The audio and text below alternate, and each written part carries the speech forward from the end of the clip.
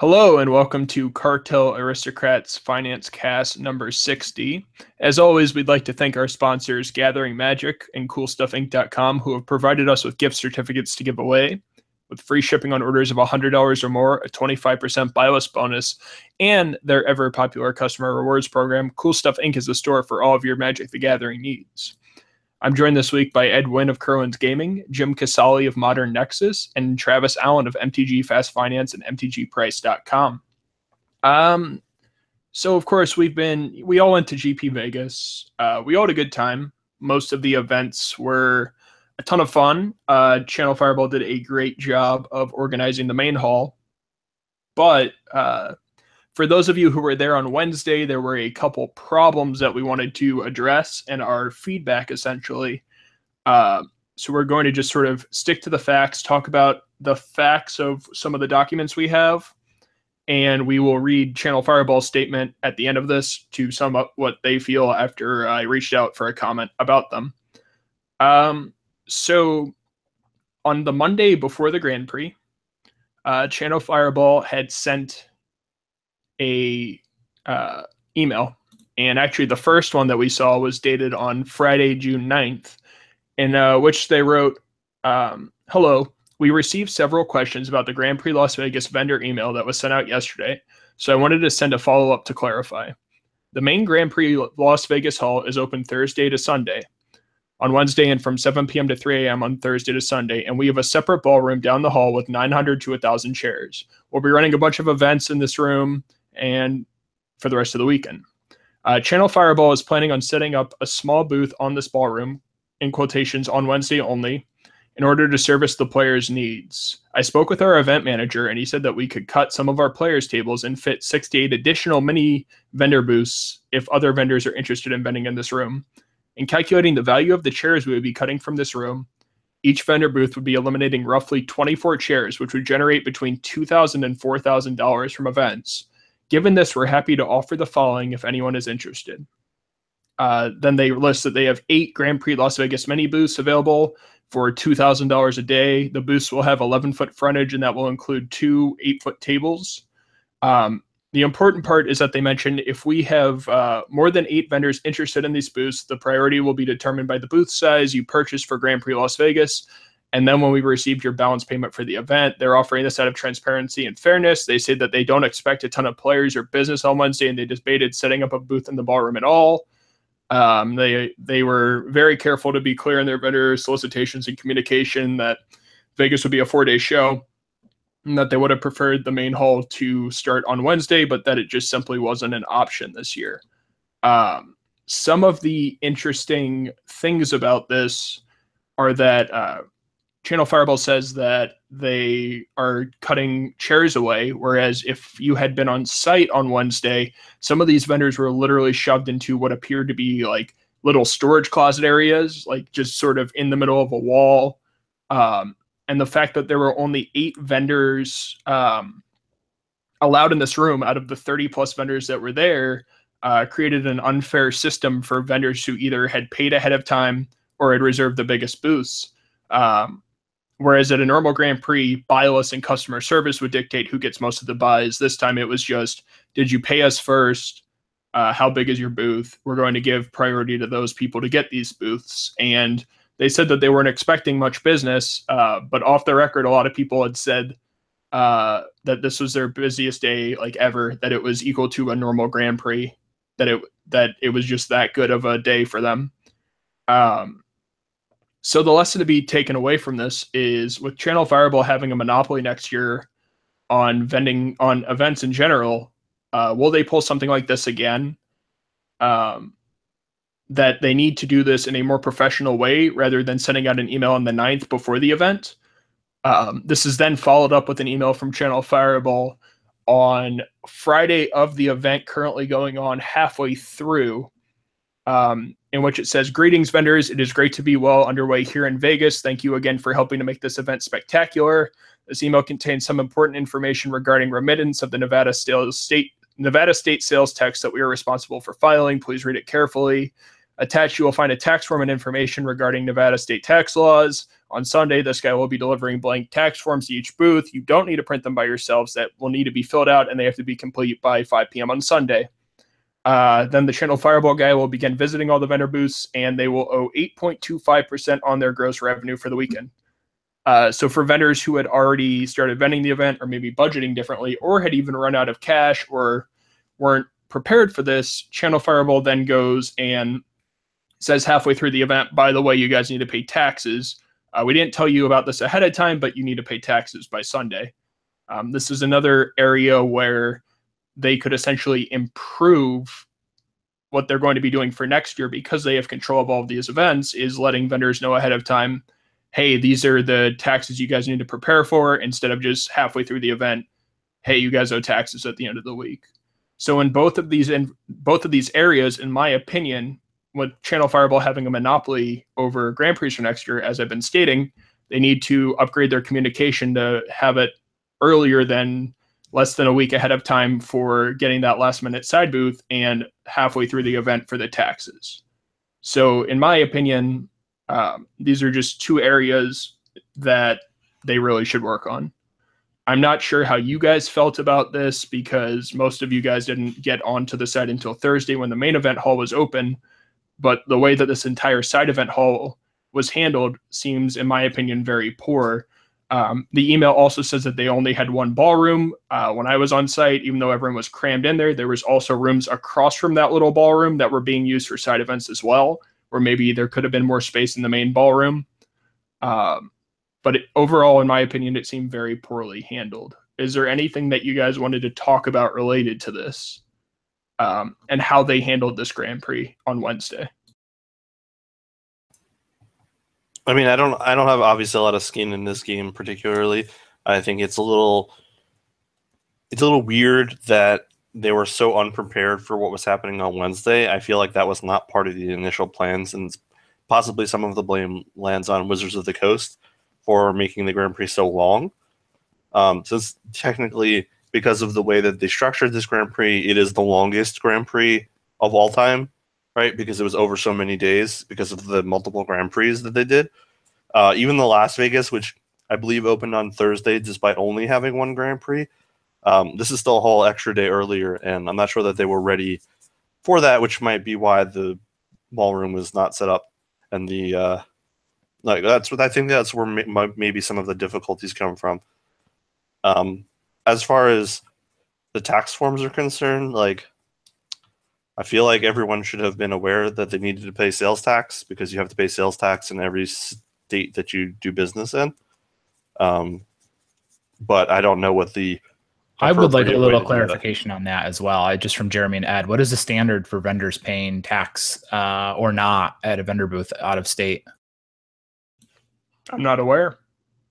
But the fact that this email wasn't sent until halfway through the event means that if this is something that normally should go out, then Channel Fireball, having vended events in the past, should have known to send this out ahead of time, unless it's tradition to get this out halfway through the event.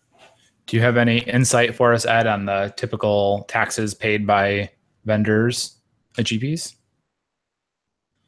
I'm not going to talk a lot into this. I'll just kind of go back and break down what Jeremy said earlier. I'm going to try and keep this real short because I don't want to turn this into a debate or any sort of slight at Channel Fireball.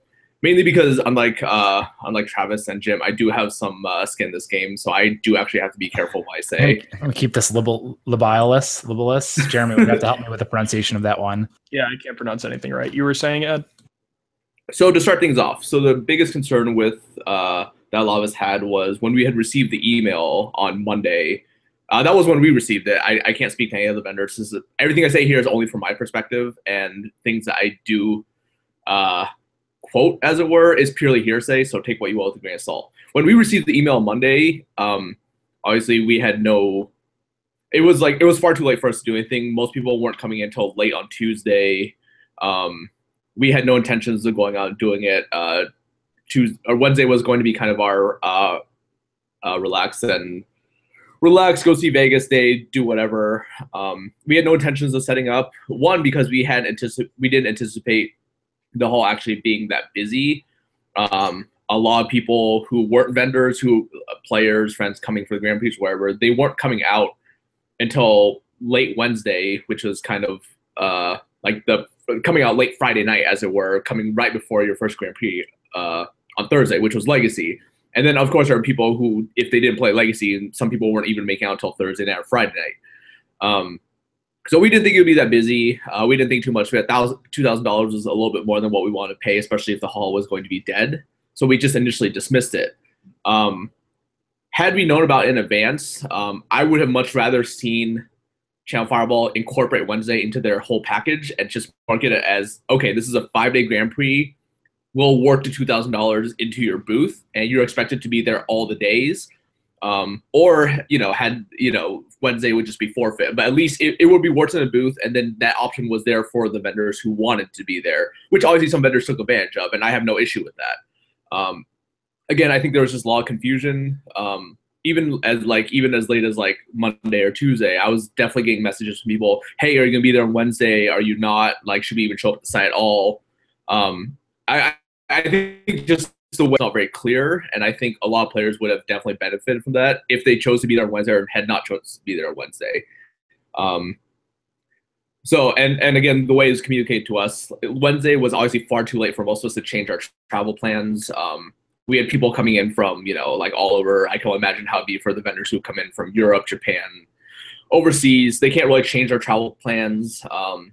And just trying to get them off the plane to right straight to the Grand Prix is just a little bit too much. So had we known about this more in advance, I think Wednesday would have played out like a little bit different entirely. It's very clear that Channel Fireball, they do have the demand for people to show up the day before, whether it be people needing cards or people just want to come and hang out. Obviously, there's plenty of demand for it. I think every vendor would have been able to get into the hall and still have a positive experience for everyone overall. It did sound like it got a little cramped.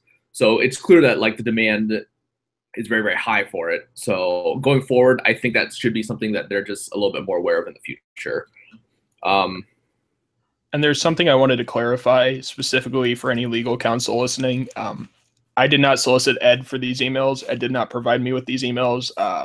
We have on background over 15 vendors that confirm the existence of these emails that I reached out to, on or off background, all off the record. That basically said they all received some form of this email, essentially. So Ed has not actually shared the contents of anything he may have received from Channel Fireball with me. It was all confirmed by other vendors. All right. So now that we've got Jeremy's second legal disclaimer out of the way here, speaking from the perspective of somebody who showed up and was at the event site but was not involved with the dealer booth at all, there's clearly a disconnect here, because I think most players would tell you that Channel Fireball ran a fantastic event. Everyone that I've spoken to thought it was extremely well handled from the player perspective. So all of this kerfuffle over this Wednesday event hall and how it was run is really limited to just the people who were setting up booths, basically. Why Channel Fireball would not realize that like there were these taxes that needed to be paid on Wednesday or until like, what was it, Friday or Saturday is kind of wild to me. I can see mistakes being made, but we're talking about the biggest GP that you've ever run. I would think, they've set up a website for this like 9 months in advance. You'd think they'd put in a little bit of legwork on some of this stuff to kind of figure that out. So they don't really have an excuse for that, unless like the Las Vegas Commerce Board like told them that they don't need to pay taxes and then suddenly change their minds on Saturday. I thought Wednesday seems like it was probably handled pretty poorly too, with the experience of the players, because everyone told me how awful it was to be in there, and people were just leaving because even though they wanted to be there, they're leaving because it was not pleasant to be there. So that also seems like an oversight, but whatever, it's not a big deal. The players overall had a really positive experience. I'm sure a couple of vendors were pretty ticked with how it played out, but it seems minimal compared to how many people that it went well for. The question is how things will play out next year. As long as Wizards keeps Channel Fireball on a pretty short leash, I think we can expect some pretty good events. Players overall tend to like them. Hopefully they can kind of get their act together on some of these vendor details, though. Yeah, it's just going to be interesting to see how Channel Fireball adapts to this, I think, is what we're all looking for. We all had a great time on site. Wednesday, there was literally no room for myself or others to sit if we weren't playing inside events in that main ballroom. But I was really impressed with how they handled Thursday through Sunday. Everything was smooth. Events were firing on time. Everything was clearly marked, stuff like that. That made it very easy with the table colors for each different event and all that fun stuff. I did reach it. Yeah. Sorry, I just wanted to like basically agree with what you said there, but also interject one little thing. The thing that I missed the most from this Grand Prix Las Vegas, from the last Grand Prix Las Vegas, was the giant banners hanging from the ceiling to give you an idea of where the hell everyone was.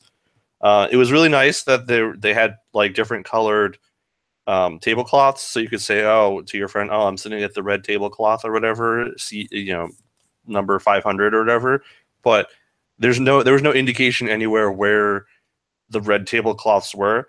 The last Grand Prix they had like Snapcaster Mage, or not Snapcaster Mage, Vendilion Click, Dark Karn, Confidant, yeah, Geeky Jeeky, I think, and like Iona, I think, were like hanging from the ceiling. Like they were like in sections like that, so you could easily find where the general vicinity of players was.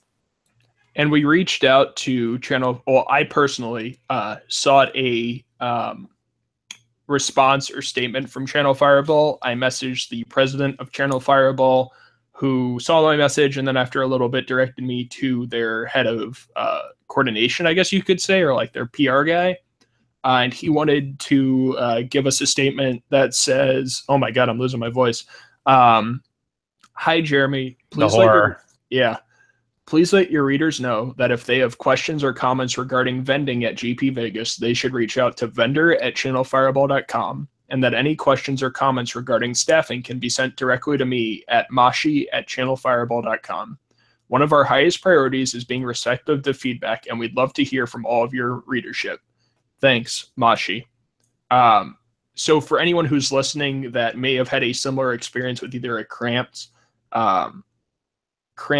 day on Wednesday, or for the vendors that do listen to our podcast that felt that maybe Channel Fireball didn't handle it correctly, you can email either one of those two email addresses to leave your feedback there. I think the general consensus on this cast is you made this mistake at GP Vegas. Please don't do it again next year when you're in charge of everything. Because we've seen other TOs come and go that have handled events poorly and been reprimanded for it. And we don't like to see Channel Fireball step up and knock it out of the park. Yeah, I was going to say Grand Prix Cleveland, I think, was run by Pastimes. And there were people complaining on Twitter that like on Saturday and Sunday, there was no space at all for side events at all. They were just turning people away. And that's just 1,000 times worse than anything that happened in Vegas. So they do a very good job. We're just a little concerned about what happened. I think in closing, like, again, like, we're not here to slight or like point fingers, pass blame or whatever. I think having spoken with John, Trevor Baker in the past, like lots of guys at Channel Firewall, most of them are very, very receptive to feedback. They do listen. They do take changes into consideration. If it was, for any vendor there, like, most of us have done this for a long time. We've done plenty of shows. They will listen to us. It's important that we just are very clear about what issues were. Like regarding the taxation issue, it kind of hit us. It just kind of blindsided us. Like, we're not necessarily under a stipulation that we do pay sales tax on all our earnings at the booth. This is the first time, to my knowledge, that I've ever seen this come up. It hasn't come up in the past for me before. We do have an accountant back in New York that handles absolutely all handlings. I basically give like all my receipts, all my paperworks, everything just goes to her, and she more or less just handles it for us. I just have to kind of provide it in kind of a nice little package for her. I imagine most of the vendors are in a similar boat. So going forward, like, that's one of the things where if we had advanced knowledge, I would have maybe paid for my accountant to come out and had them take care of it directly on site and make sure that all the legal issues were taken care of, done properly, etc. So vendors out there, it's important for them to hear what we have to say. They are receptive. And we're like more or less in this together. There's plenty of room for us to benefit. We want to make sure that the players have a positive experience with both us at the booth and at the event. As for the players out there, if you have any issues, something wasn't handled properly, again, send an email to Channel Fireball. They do read all the emails. They do take everything into serious account, especially since they're greatly widening their scope from they do a small handful of events in the US this year and in Europe. And then next year they have quite literally every event on every continent. And by being able to wind that scale, it's really important that, you know, anything you have an issue with, let them know. I have had a lot of vendors in Europe start chatting to me about, you know, their concerns or questions, how Channel Fireball handle things, et cetera, et cetera. Contact Channel Fireball directly. Let them know if you have any issues, mainly because this is all going to affect us like next year, you know, no matter what continent you're on, whether you're a player, a vendor, a judge, all these things should be addressed now, because these are type of things that they want to know now rather than later. You know, feel free to reach out to Channel Fireball. They read all your emails. They listen to what you have to say. They watch the podcast. They file the lawsuits. They're really in touch with us. Yeah, and wrapping this up, this whole Channel Fizzle situation, these are all our own personal opinions besides the facts stated from these emails that have been confirmed by multiple sources. With that being said, let's move on to the finance part of the segment and make you guys some money. Jim, do we have a credit winner for this week? We do, and I have another person whose last name I'm going to mutilate because I don't know how to say it. But Brian Vander something. I don't know how you say that last part. Vanderbilt? Huh? Oh. Giot? Vanderjug? Yeah, Vanderjug. Vanderjug. All right. He asks, with the new FTVE being flip cards and the fact that the card pool to pull from is significantly smaller, let's face it, less cards really in need of a reprint. How long do you see, or how low do you see the FTV going? The retail is listed at $34.99. I think this is a question that a lot of us will have opinions on. It really depends on what cards, I guess, they decide to include. From the announcement statement, it looks like they just they explicitly call out Shadows over Innistrad and Innistrad block cards, but not necessarily the Magic Origins cards. So if they put like a foil Jace in there, the Fringe Prodigy, it'll significantly help the value of this product, but I don't know if that's even going to be in there. And also depends on if they do alternate arts for things and like how people feel about it in general. Like, there are definitely cards that are expensive and that are sought after and not necessarily expensive, but could be if they're a special edition. Ed, any thoughts on this new From the Vault and how exactly they're going to make $35 worth of value appear out of nowhere? I think I mentioned this in the past. I think the From the Vault product line is kind of an outdated product line. With how aggressively they've been shoveling reprints into all these like supplementary sets, like anthologies, master sets, etc. I think the From the Vault product line is kind of just an outdated animal. I think I would rather see it go. The past few have kind of been busts. Like, people don't really buy them anymore. They used to be kind of a cool novelty item with, you know, like never seen before foils, etc., which I'm sure they still do.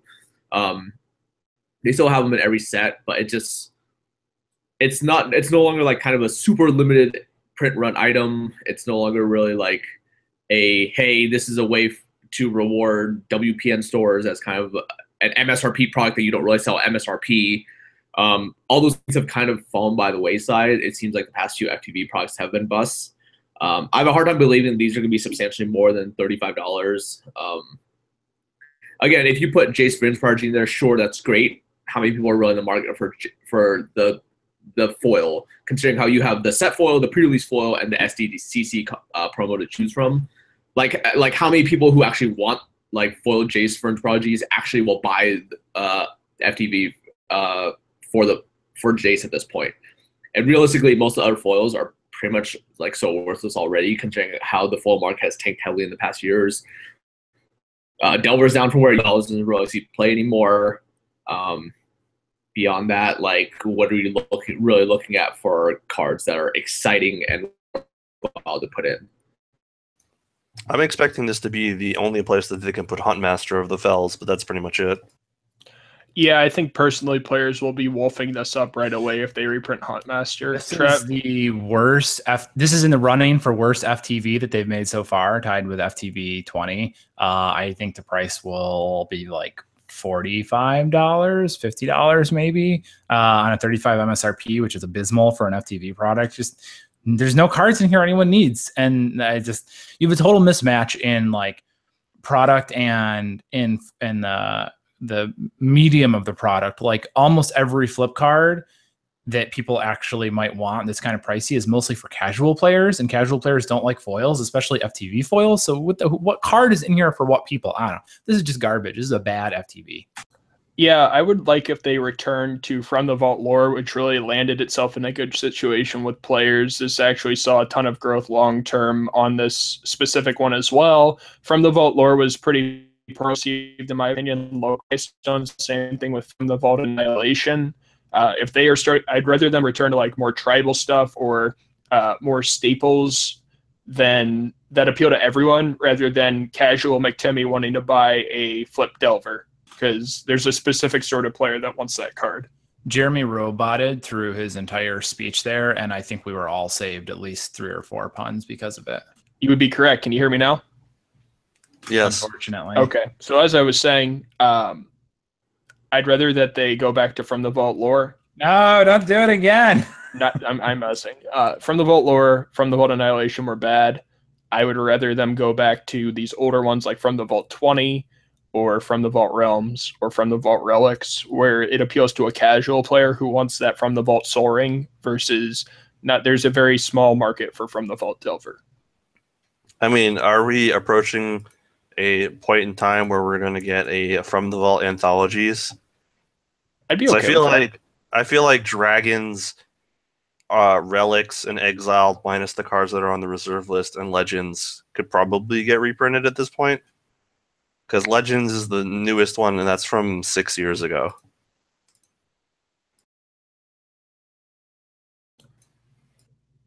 We don't know. We'll have to find out.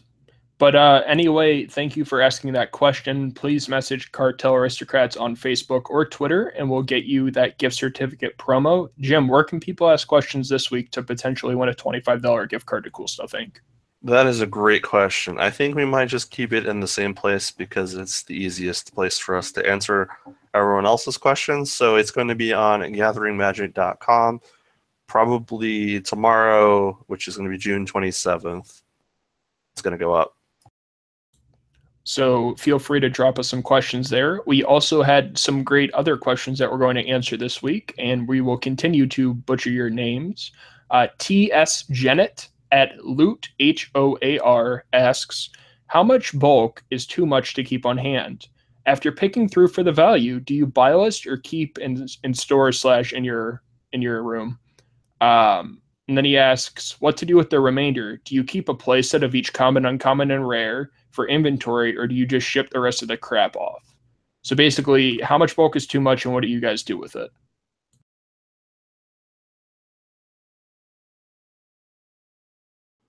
Am I answering this, or? Sure, why not? I mean, it's too much bulk when your significant other starts complaining about it.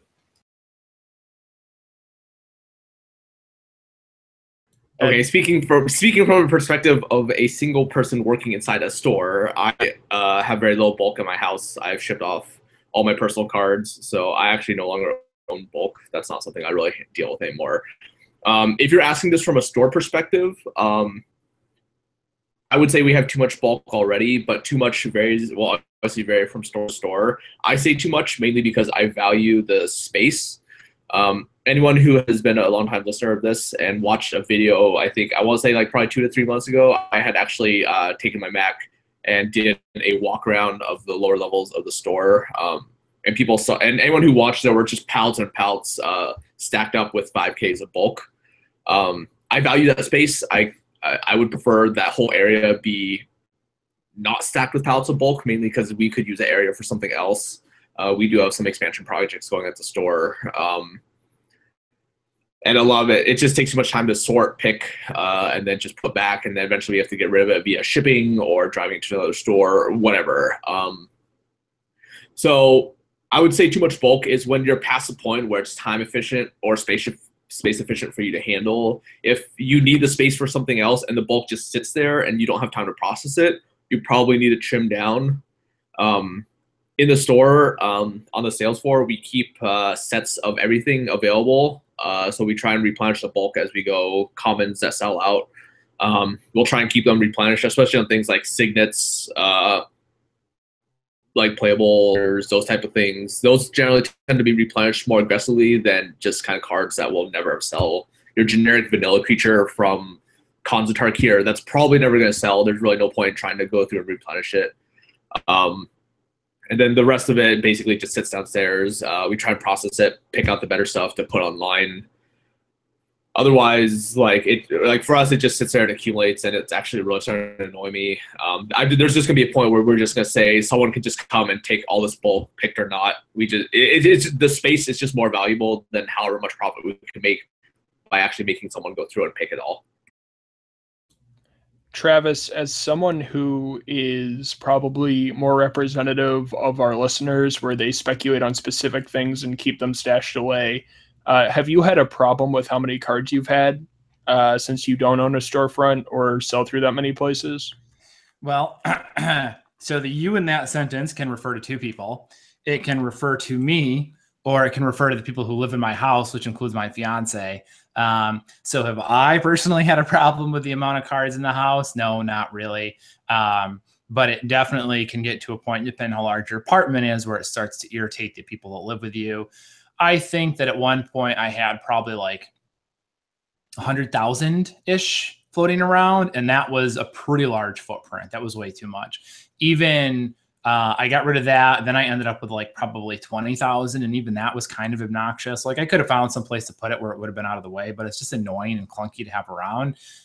So I generally try and keep my inventory of bulk type stuff really low, especially because, you know, if you're doing the type of stuff I am, there's no money in there for you. Like that's not where your operation is. Like you probably have it because it's left over from collections that you bought.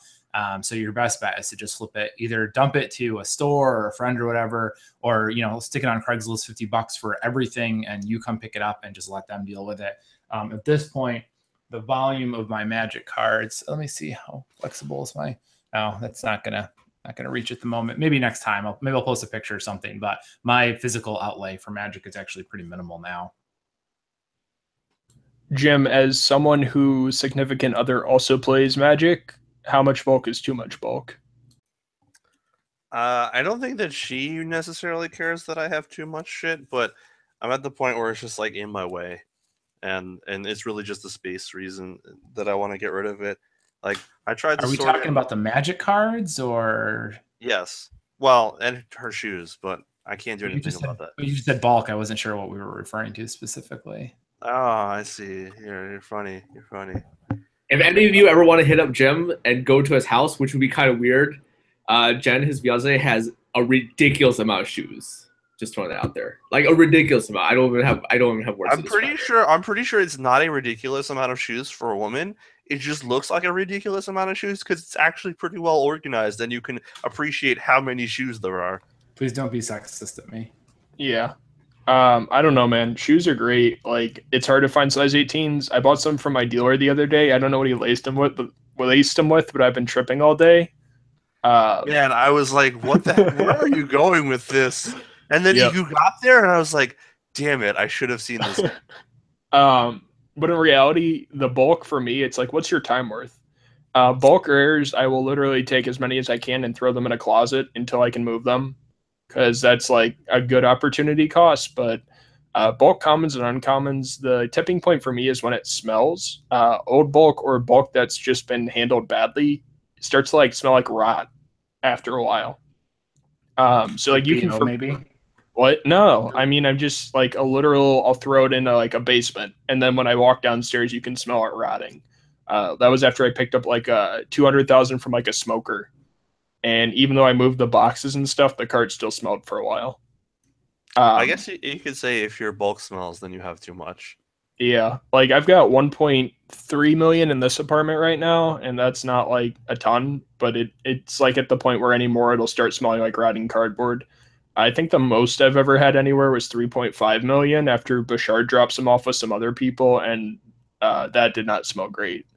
So I think it just depends on what you're doing with it. But if I had a million bulkers, which I don't, like I would just sit on that for a while because there's really no negative to holding on to it any longer. Oh, I am a firm advocate of not selling bulk rares. Like just leave them in a box. I have 2 5Ks that are just about full now with bulk rares, and I will not sell them because roughly every month I'll go through, something will spike and I'll go, I think I have a couple of those floating around, and I'll dig through the box and I'll find a couple copies. Just the other night I went looking for Decree of Silence because of Solemnity. I didn't find any Decree of Silence, which was actually pretty surprising, but I did find 20 Grand Architects and a couple Master of Ethereums and some other odds and ends. So I pulled all that out, and you just leave it, and like the bulk will stay bulk, but some of that stuff is going to spike, and you're going to be happy with it. Yeah, there's really no rush. It's like a mutual fund sort of. Some things will go up and some things will go down, but overall the growth will be positive as long as the game is healthy. So that's some cards won't go down because the stuff that you're putting in there isn't worth selling when you first pick it up. So like it's nothing but profit.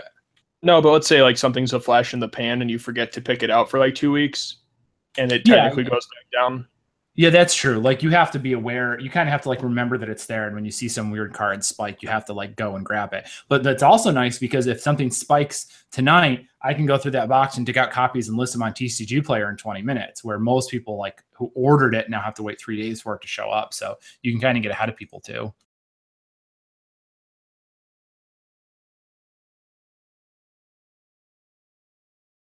Sorry, I was pulling up the next question. Mr. Lubufu wants to know how low Phyrexian Elishnorn will go now that it's been announced as the ninth wave promo. I mean, this is like that. We had this debate off the cast. You guys sort of want to explain what's going on with this? Yeah. So the Fuck WotC. Fuck WotC. Really? And Travis is permabanned from GPs. Basically.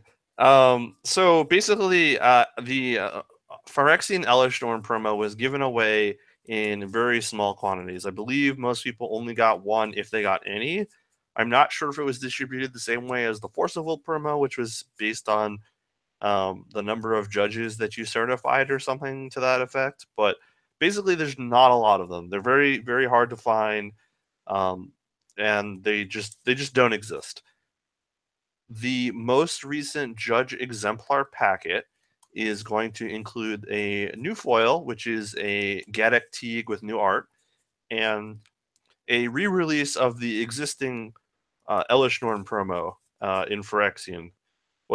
It's virtually identical to the other one. It doesn't have the foil stamp like the new cards do. It's just the same promo as it was before. It's just cool because it's not in English or any other language that reasonable people can read. And it has like some funky numbers and stuff on it. But basically, they were really, really, really expensive, and now there's probably thousands of them that are going to exist that previously didn't.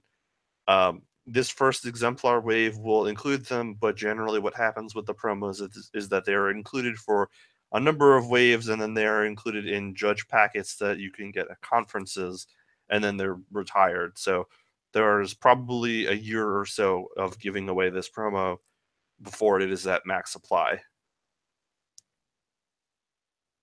As our listeners may have guessed, I owned a Phyrexian Elishnorn. You may have seen me waving it in front of the camera 20 minutes ago. I actually just sold it for $350, which is less than I paid for it, although I picked it up via Puka Trade. So, did I really pay for it? All in all, the amount of total value of cards that I put into the system that resulted in me getting that card was probably not too far off that number. I considered not selling because, if I can get $350 for it, and let's say the price slips to like $275, by the time I sell it at $350, there's 10% and then, some shipping and all that stuff. So you figure I'm at getting $300 in my pocket, and if the price crashes to $275, is it really worth the $25 worth of effort? No. Is it worth $50 worth of effort if it goes to $250? Probably not. But given what unconfirmed numbers we're hearing, that this wave new printing of Elishnorn could quadruple or more the number of copies in circulation, that's not a risk I'm really willing to take. I think we could see this slip down into the mid hundreds. Depending on how many are out there, which is not really something I want to get in front of. There's also rumors that there has been hoarding of the original printing by a couple parties. So that's another additional wave that you might not want to find yourself in front of if that's true and got released. So I made the decision to sell. For anyone else who's out there, if you can get 350, I would recommend it. I don't think it's a slam. Like, these guys might tell you it's a slam dunk. I'm a little less confident in it. It's hard to let that go. But you could be looking at losing $200 in value on the card. So I decided that was worth it. I think the amount of copies is going to flood the market over the next month as everyone tries to liquidate them for quick dollars and get the hell out now and rebuy in a month. Is it even a month though? Ed, go for it. So if you look on a lot of Facebook groups like Sick Deals or High End or whatever, a lot of people are already starting to dump them. People are just straight up trying to sell them for $250, and people aren't biting at this point. There's just gonna be way too many coming out. So if you want it, sit and wait. I do think the price is gonna crash pretty hard. I think mid hundreds is not far off from the final value. The close comparison we have would be like Mandrain. When Mandarin was a pretty exclusive one, I think it was reserved to L3s and up. And this was a few years ago before they changed it to where L3 was the highest level. A few years ago when it was given out, they had L1s through L5s, and only the L3s and above got it. So anyone who didn't remember, like, it started off like in the $800 to $1,000 range. And then that 1 year, I think it was at GP Pittsburgh, I want to say, they released all of them in the exemplar packet. So you had lots of judges just going out there and trying to like sell them off as quickly as possible, which is kind of my issue as a vendor, because usually they're given away. The first exemplar wave is given out at, or I shouldn't say wave, but the first people to receive them generally tend to be at events, especially the higher level judges, like regional coordinators, the head judges for Grand Prix, etc. Which is actually what happened this past weekend. I was in Sydney, and we actually had a judge approach. I actually had a judge approach me, looking to unload 10 of them, which probably should have been my hint that it was going to be released as it was probably going to be released in mass at this point. It just didn't really click at the time. But when that tends to happen, it causes the price to fall pretty fast, and it does kind of create this unfavorable tension for judges, where basically the highest level ones, the ones who are already being compensated the most, receive them first, and they're also the first ones to try and dump it, which really sucks for the judges, like the L2s or whatever, who are being sent their promos. They don't get them at a later time, at which point we've already seen everyone like already receive their promos, and the price already crashed at that point. So that's kind of my biggest conflict. If you want it, sit and wait. Fresh and Elishnorn is a popular card. It's like very cool, very unique, but it sees like playing like cubes, like one of in Reanimator and Legacy. That's really about it. The supply is just gonna go up way too much, and it's just gonna completely outstrip the demand. So if you want one, just sit and wait. It'll go down pretty hard. Did you say that at Vegas a judge walked up to you and tried to sell 10 of them? He said in Australia on his vacation. Okay, wait. Was that after the official release announcement? Yeah. It was early. It was earlier on Saturday, I want to say. That was before it was public knowledge. I guess if you know a couple hours ahead of time, that's not a big deal. Yeah, I had one of my judge friends send me a message. He's like, I have these weird language Elishnorns. Can you sell them for me? And I was like, that's really weird. How did you get those? They haven't been released in a really long time. And then I saw the post like later that day that they were reprinting them. But I also want to point out that Elishnorn is also really, really, really popular in EDH because it kills a lot of tokens and it affects everybody. Yeah, I really like this, just like the alternate art Ugin. Just like pick one up, throw it in a deck, and then, it'll eventually go up over time. But you have to get in at the very lowest. The numbers I was seeing offered on the judge mana drains were abysmal this weekend on buy lists. So there's a number between what vendors are lowballing at because they won't sell and what the artificial market has them at, essentially, because it's really worth what people are willing to pay. So just like at Vegas, if you go up to someone and you offer them like 20% less than their listed price in the random judge promo, they might say yes. And that's a number that works for both parties. You can do this on Twitter or Facebook too. There's nothing wrong with offering someone a number because the card's only worth what people are willing to buy it for.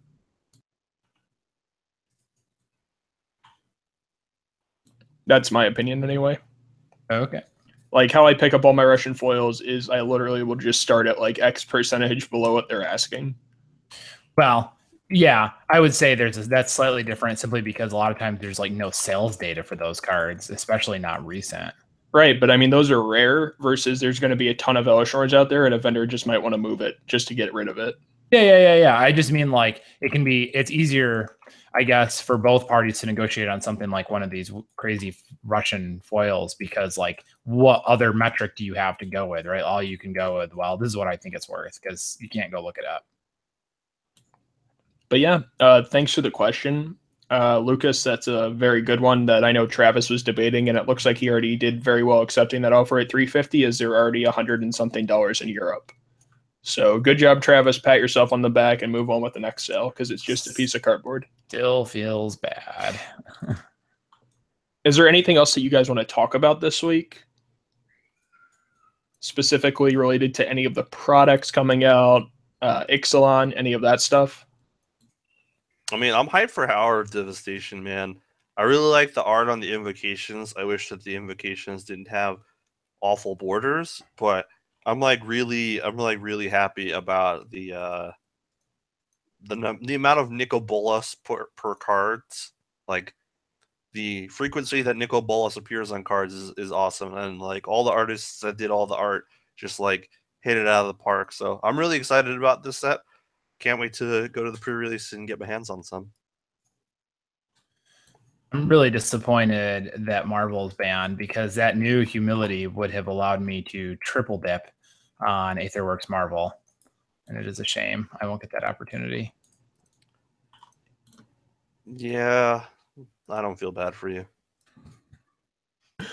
Well, with that being said, with such a marvelous pick that we've picked in the past, why don't we get into pick of the week where we discuss which cards to pick up that will hopefully turn a profit. There is a spreadsheet that is currently being updated. The last like year of the podcast has been solidly locked in. The guy is catching up now on these last couple of podcasts. But essentially, if you look at the spreadsheet, which is on Twitter, we've made you guys a lot of money. So we're going to continue to try and make you guys a lot of money by having Travis pick a card first. All right. Well, this one, you might have a little bit of trouble finding it, the price listed. So, but I'm going to toss it out there as Foil Kolaghan's Command. You might be able to find copies at 20. You can find a couple at 25 or less. This is seeing a lot of play in like modern legacy cubes, those types of places. It might even be in vintage. I didn't look. But No. We don't really have to. No? Not that I've seen. Okay. We don't really have to wonder, though, because you can go like what the price is going to do, because you can go look at Collective Brutality, which is a very similar card that came a little later, and foils of that are now $40 plus. So, you know, Kolaghan's Command jumping from 20 to 25 to 40 seems like a slam dunk. I'm also keeping my eye on Heart of Kirin. You know, it's still a little pricey for me, but I'm going to watch it and see if it drops a little bit. If we get down into like the 15-ish range, sub 15, that's going to look pretty good come October, because there's not going to be a better vehicle that's legal. Okay, I'm done. You can go. Jim? My pick this week is going to be Court of Calling. I think it's a card that is very due for a big price correction. It's been at its lowest in most recent times when Aether Revolt was released, and since then has gone up $3 in like 6 months or so. So I think that's a card that I would keep an eye on. There's not a lot of them because it's from a core set. It's from M15 and Original Ravnica. And with the Star City Invitational this weekend, it's a split format of Modern and Standard. And if you're not playing Death Shadow cards, then you're probably playing some amount of Devoted Druids and Vizier of Remedies. And if those cards, those decks are very popular, that card has not yet jumped and could jump this weekend. So if you're on the verge of buying these, you know, even just since Amonkhet has come out, it's up like $2. So it's one of those slow creeping things that people don't notice, and when it does spike, people are going to be like, oh, why did this happen? Well, this is what happened. It's been going up for the past 6 months. Yeah, that's actually a pretty good argument, Jim. Was this something that took a while for you to think of, or was it more just looking at recent trends to target this card? So I know that there's like a bunch of different devoted druid decks, and I really didn't want to suggest anything that's in one of them but not in other ones.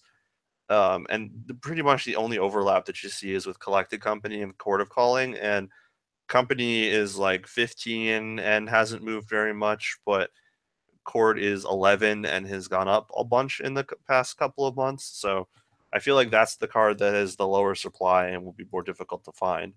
And then it doesn't really matter what version of the deck you're playing both of those cards. So if you're playing the Elves deck that has Devoted Druids, or if you're playing like a Noble Hierarch Knight of the Reliquary deck with Devoted Druid, or the Abzan deck that plays the Kitchen Finks and Viscera Seer deck, like all of those decks all play Court of Calling, they all play Collected Company. So you can't really go wrong by buying either of those cards. Yeah, I guess that pick really struck a chord with me. Ed, what have you got for this week to make our listeners money? As I kind of like Hazret the Fervent. We do have a new burn spell that's coming out with Hour Devastation. It's basically Searing Spear for 3 mana, which was basically Lightning Bolt for 2 mana. I think aggressive decks tend to be very good towards the beginning with new format.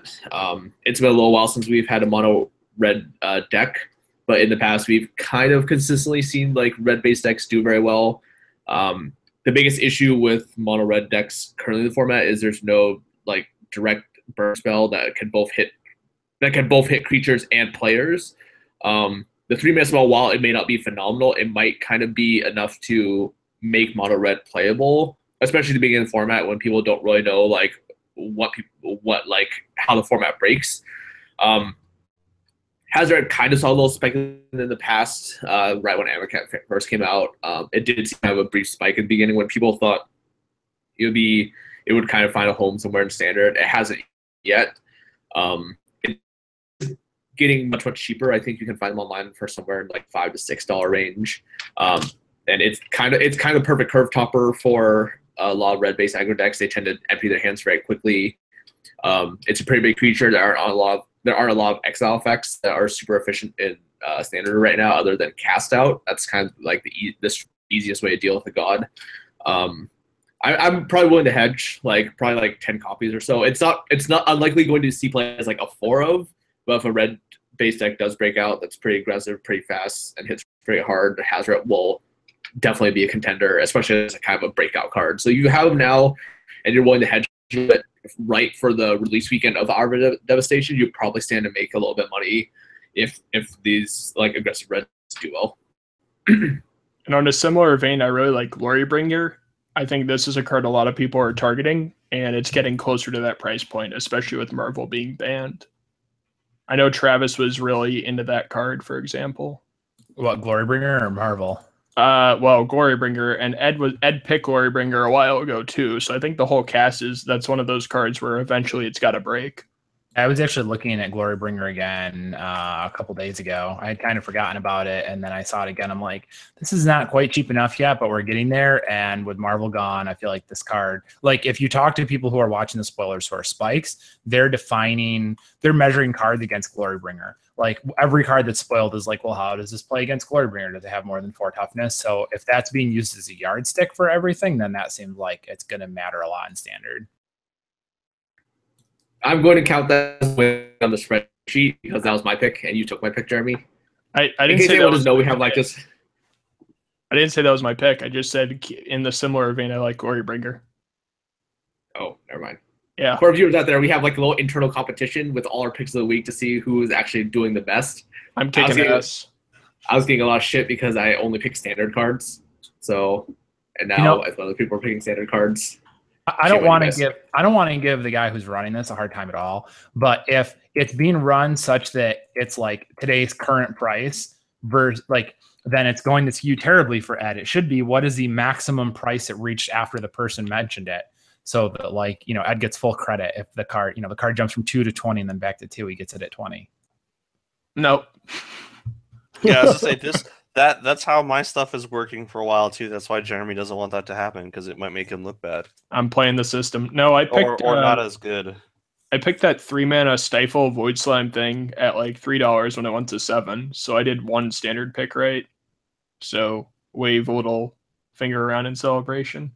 Man, there's a lot of good cards to pick in the casual market, though. I'm not gonna lie. Like Perforos is just going up like crazy. Chromatic Lantern and Cyclonic Rift continue to go up. So there's a ton of stuff there. I'm gonna say my pick of the week is Shadowborn Apostle. The spread is virtually negative on this card across many vendors, and I think this gets into Relentless Rats territory in the next 2 years. So I like this one as a long-term casual spec. Demand is up like crazy. People buy a lot of them at the same time, and it's free money if you find it in bulk. Speaking of casual cards, if you're planning to build an EDH deck with any of the new gods, I have some very important suggestions. Just one card for each deck that if you want to build that as your commander, you should probably get it now before it gets really expensive. If you want to do the Scorpion God, you obviously need a Contagion Engine. I don't know if those are going to go up again, if people get more interested in the -1/-1 counter theme, but I bought one in Vegas because I saw the God spoiled, and I was like, well, if I'm going to build this deck, I'm going to need another Contagion Engine. The Scarab God works best with Training Grounds because it makes its ability cost 2 less, and it's just blue-black reanimated guy. And the Locust God, I think, works best with Winds of Change, which does not have a lot of black border printings. So if you want to get that, that is my little tidbit or a little nugget of knowledge that if you want to build those decks, those are the cards I'd probably pick up first. So that concludes Cartel Aristocrats cast number 60. Where can people find you guys if they want to ask you any questions or interact with you in real life and take some selfies for charity? My name is Jim Casal. You can find me on Twitter at PHROST_. You can find me on Facebook, but please don't add me unless you know who I am and like I've interacted with you a bunch before. Random people add me and I don't accept their friend invite because it's more personal. If you just want to talk to me, I have DMs open on Twitter. That's the best way to reach me.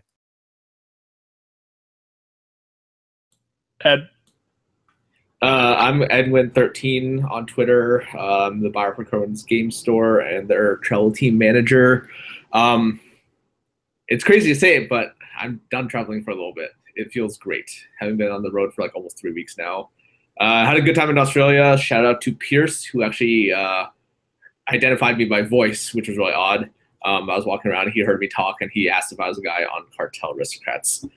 So shout out to him. It's definitely cool to see people. Having been identified both in Europe and Australia is pretty cool. Now, if only I can get someone to identify me in Japan, then my life dream will be complete. Yeah, Japan might be a little bit more difficult to get someone to find a listener there, but who knows? Other than that, my next stop is Kyoto in a few weeks, and a long stretch of Grand Prix after that. All right, I'm Travis Allen, Wizard Bumpin, BUMPIN on Twitter. I write every Monday for MTGPraise.com. I also do the MTG Fast Finance podcast with James Chilcott on Thursdays. And if you like playing Magic, check out Scry.land, find Magic in your area. And I'm Zemet. You can find me in the great state of Missouri. I think the overall tone of this podcast is we would like to see channel get their act together and not mess up again. I would love to see your South American schedule for next year because I want to go listen to Despacito, which is like the #1 song ever right now. If you haven't listened to it, shout out to that song. It's got like fastest growing viewership ever, 2 billion views and some number. I promised a listener I'd shout that song out. You can find me on Twitter at ZemetSellsMagic. And as always, we thank you for listening. You can follow us on Twitter at Cartel_Finance or listen to this cast on SoundCloud, iTunes, MTGcast.com, or YouTube. So thanks for listening, guys, and we'll see you all next week.